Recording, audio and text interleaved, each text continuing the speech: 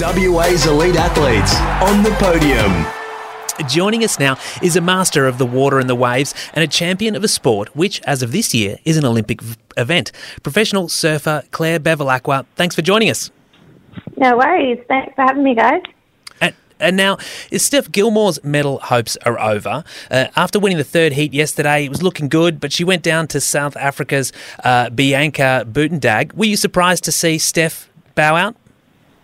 Yeah, I definitely was. She just is looking in such good form, and that Bianca is a really good surfer too, but she just seemed to step it up another level. I don't know if the pressure worked in her favour, but she actually was surfing, doing some of the best surfing I've ever seen.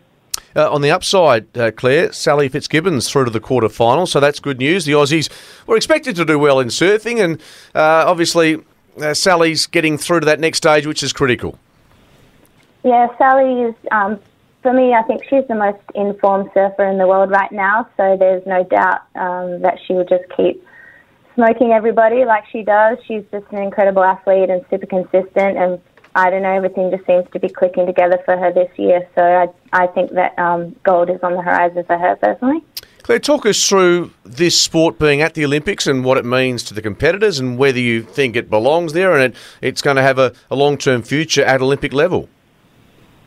Yeah, surfing is so exciting. I think, it appeals to everybody all over the world because it's just so different. You're riding, you're flowing along the surface of the waves and using the waves' power and the criticalness of the waves to do these crazy maneuvers. So I think that it's going to appeal to a really big audience. And also for the surfers, I think we're all just happy to, see it on the main stage and be considered a world-class sport. And some of my fellow peers are some of the best athletes that I've ever seen in my life. So there's no reason why it shouldn't be up there with, badminton and table tennis and all the rest of the sports that I don't think are as athletic, but, interesting to some people.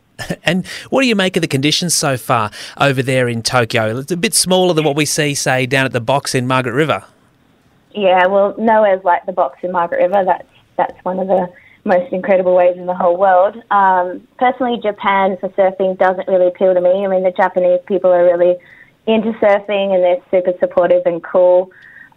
But, yeah, it never really has good waves for competing in. As a surfer, you don't really go there thinking you're going to get the great waves and best waves of your life. So I think hopefully in the future it will go to maybe a wave pool situation, like skateboarding and snowboarding, where you have that consistent wave to work with and it's a bit more even.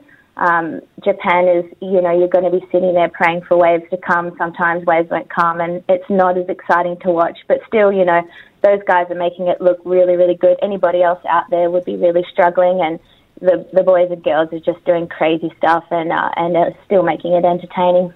Now, is that inconsistency in the waves, do you think that helps explain what happened to Steph? She said after her elimination that, she'd ceded priority to the South African because she looked at the wave, didn't think it was that good, so she let her have it, and then it turned out to be a 7.10 for Bianca. Is that one of the challenges when the conditions are a bit inconsistent?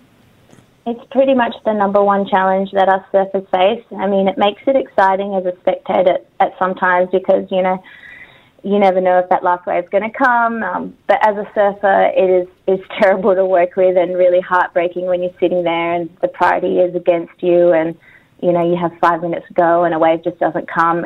It's something that I hope in the future isn't a factor when it comes down to showcasing the best surfing. There's too much luck involved, and then you don't always see the best surfers win, which is not in the case of the other sports. We're speaking with Claire Bevilacqua on Let's Go Tokyo about the games in progress and the surfing competition making its debut. A WA girl, 14 years of age or thereabouts, you took up surfing, but skateboarding, which is in the Olympics this year, that was part of your passion early doors as well, wasn't it, Claire?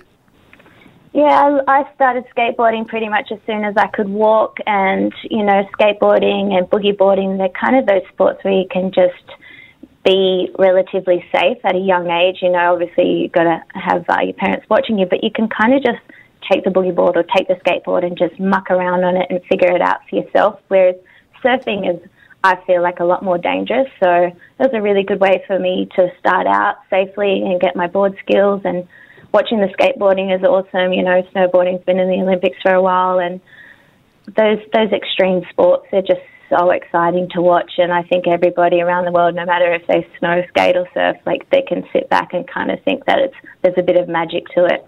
And Claire, I must say I'm very envious of you, given the fact you've surfed a lot of your career at Margaret River where the waves are so intimidating. It's fair to say you're diminutive, 5'2", 1.57 metres. How the heck do you get yourself in a position where you put your body and your heart and your head on the line in those types of swells?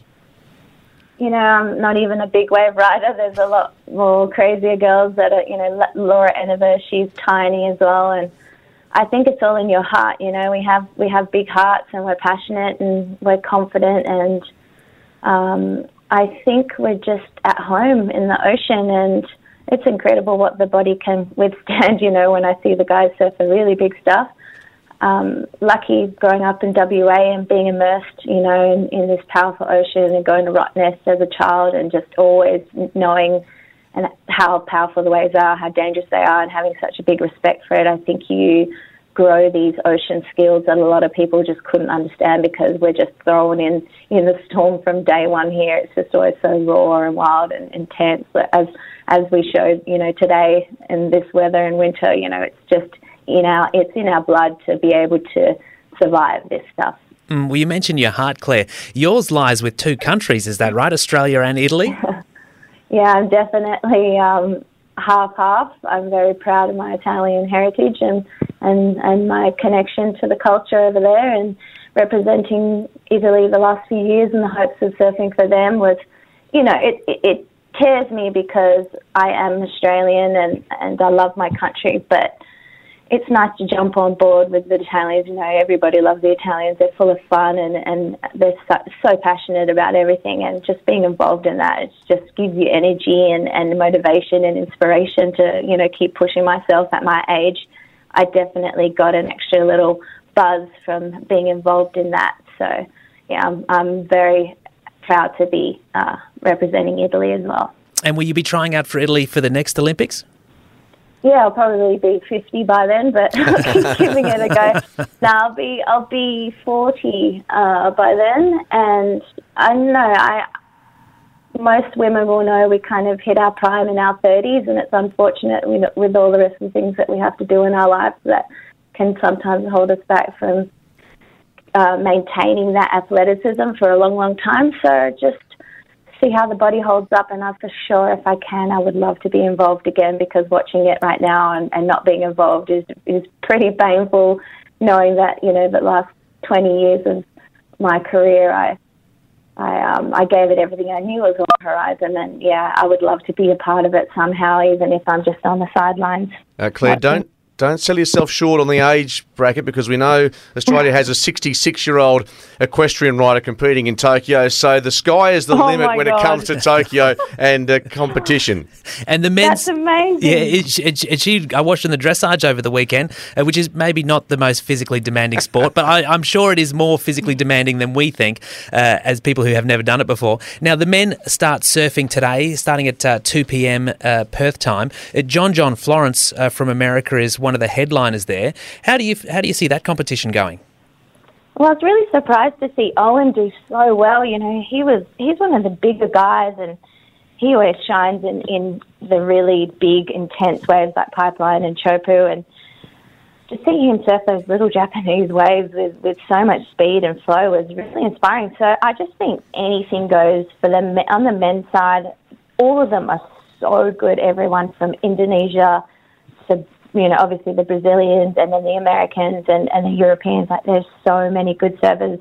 And Ramsey from Morocco, he's incredible as well. So I think out of all the sports, that one's going to probably, you know, be really exciting, because any country can do anything. You know, surfing's so broad like that. It's exciting.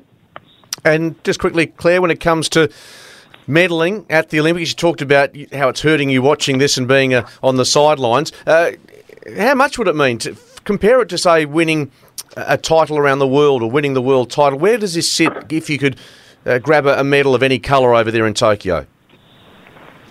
I think that this would be the most important. You know, you'd have to ask the world champions that.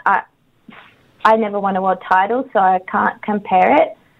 But you know, we're watching the Olympics since we're kids, and all those people are our heroes. Those athletes, we want to be like them in a way, and so I think it is probably the most important thing that you could ever do in your career. I think it would be at the top. Yeah. I think it'll be written all over their faces when we see them on the podium. We'll have to wait and see. Professional surfer Claire Bevilacqua, great to chat to you today. Thanks for your time on Let's Go Tokyo. Thanks for having me.